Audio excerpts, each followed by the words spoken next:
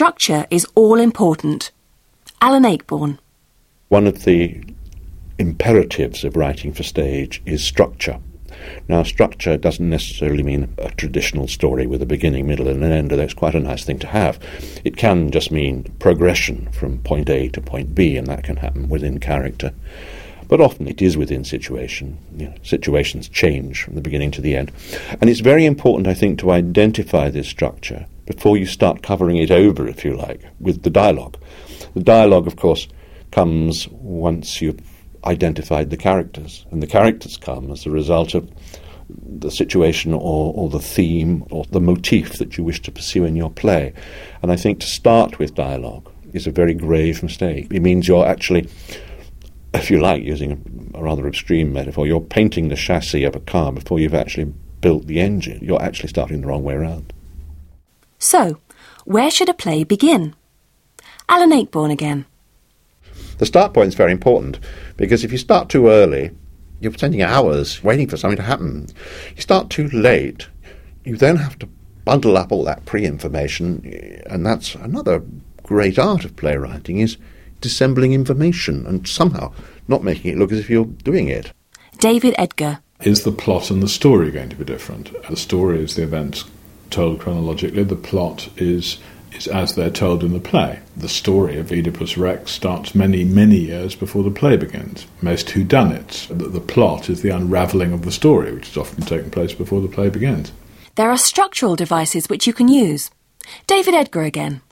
I do a lot of what I call figuring, which in other words is things that you set up, you reiterate, and then you pay off. A very good example of that is in Alan Bennett's The Madness of King George, where the king has an irritating verbal tic, which is to say, what?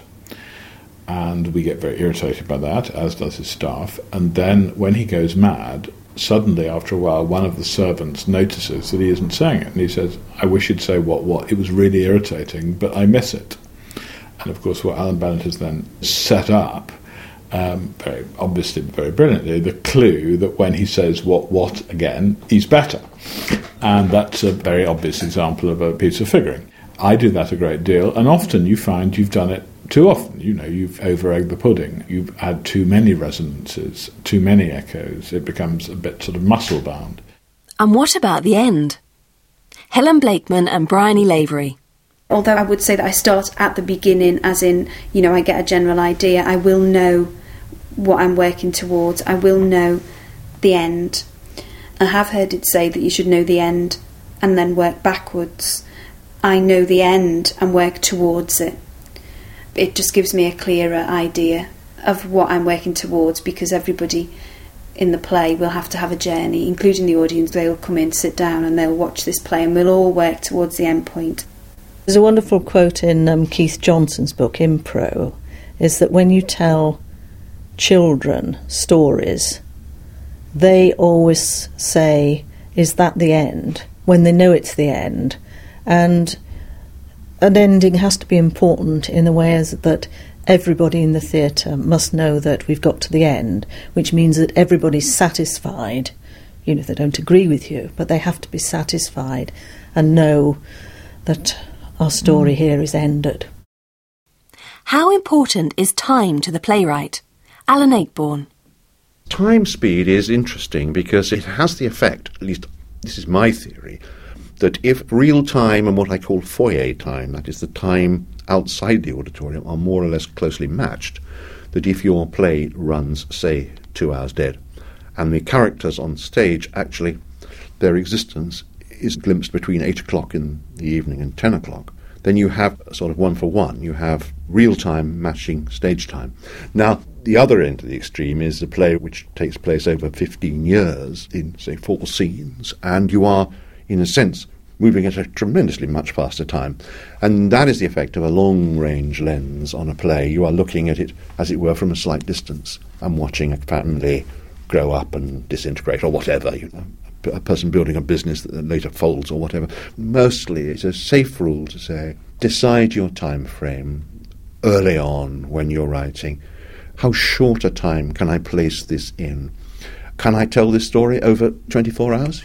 Can he and she have lived out that expansive relationship that I need, or do I need 6 months? Do I need 6 years? Once you've made that decision, stick with it. But a time frame, I think, is a decision to be made by an author quite early on. And as I say, always try and make it the briefest you can. And for a different slant on time, here's Bryony Lavery. I'm quite cavalier about time. I don't very often do, and then it's the next day. For example, Frozen moves between about 20 years. But I think I'm cavalier about using time is because you can do that on stage. You know, you can whiz 100 years back or 50 years forward or show things happening at the same time.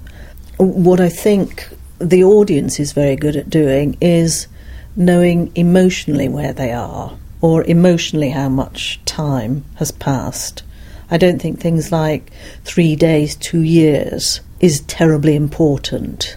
What is important is that they know from scene to scene that something has changed within the core of the character.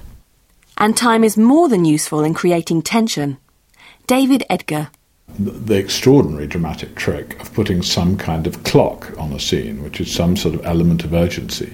Gore Vidal was asked, is it possible to write a dramatic scene in which two people discuss truth, beauty and the nature of art? And the answer is yes, if they're in a railway carriage and one of them knows that there's a bomb under the seat.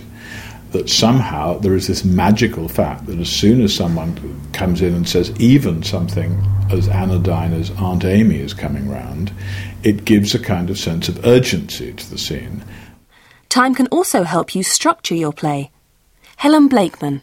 I think it's really important because it can actually influence the form of the play. So you could form the play around time. For instance, if it was a play about the year in the life of a school child, it could be in 3 terms, they could be your 3 acts.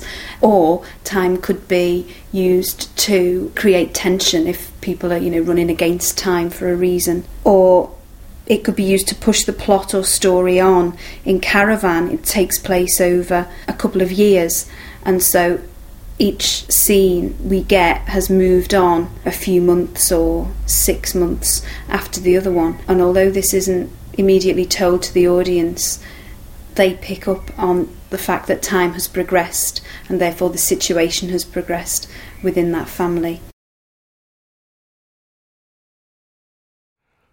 From the Open University. For more information, go to www.open.ac.uk/use.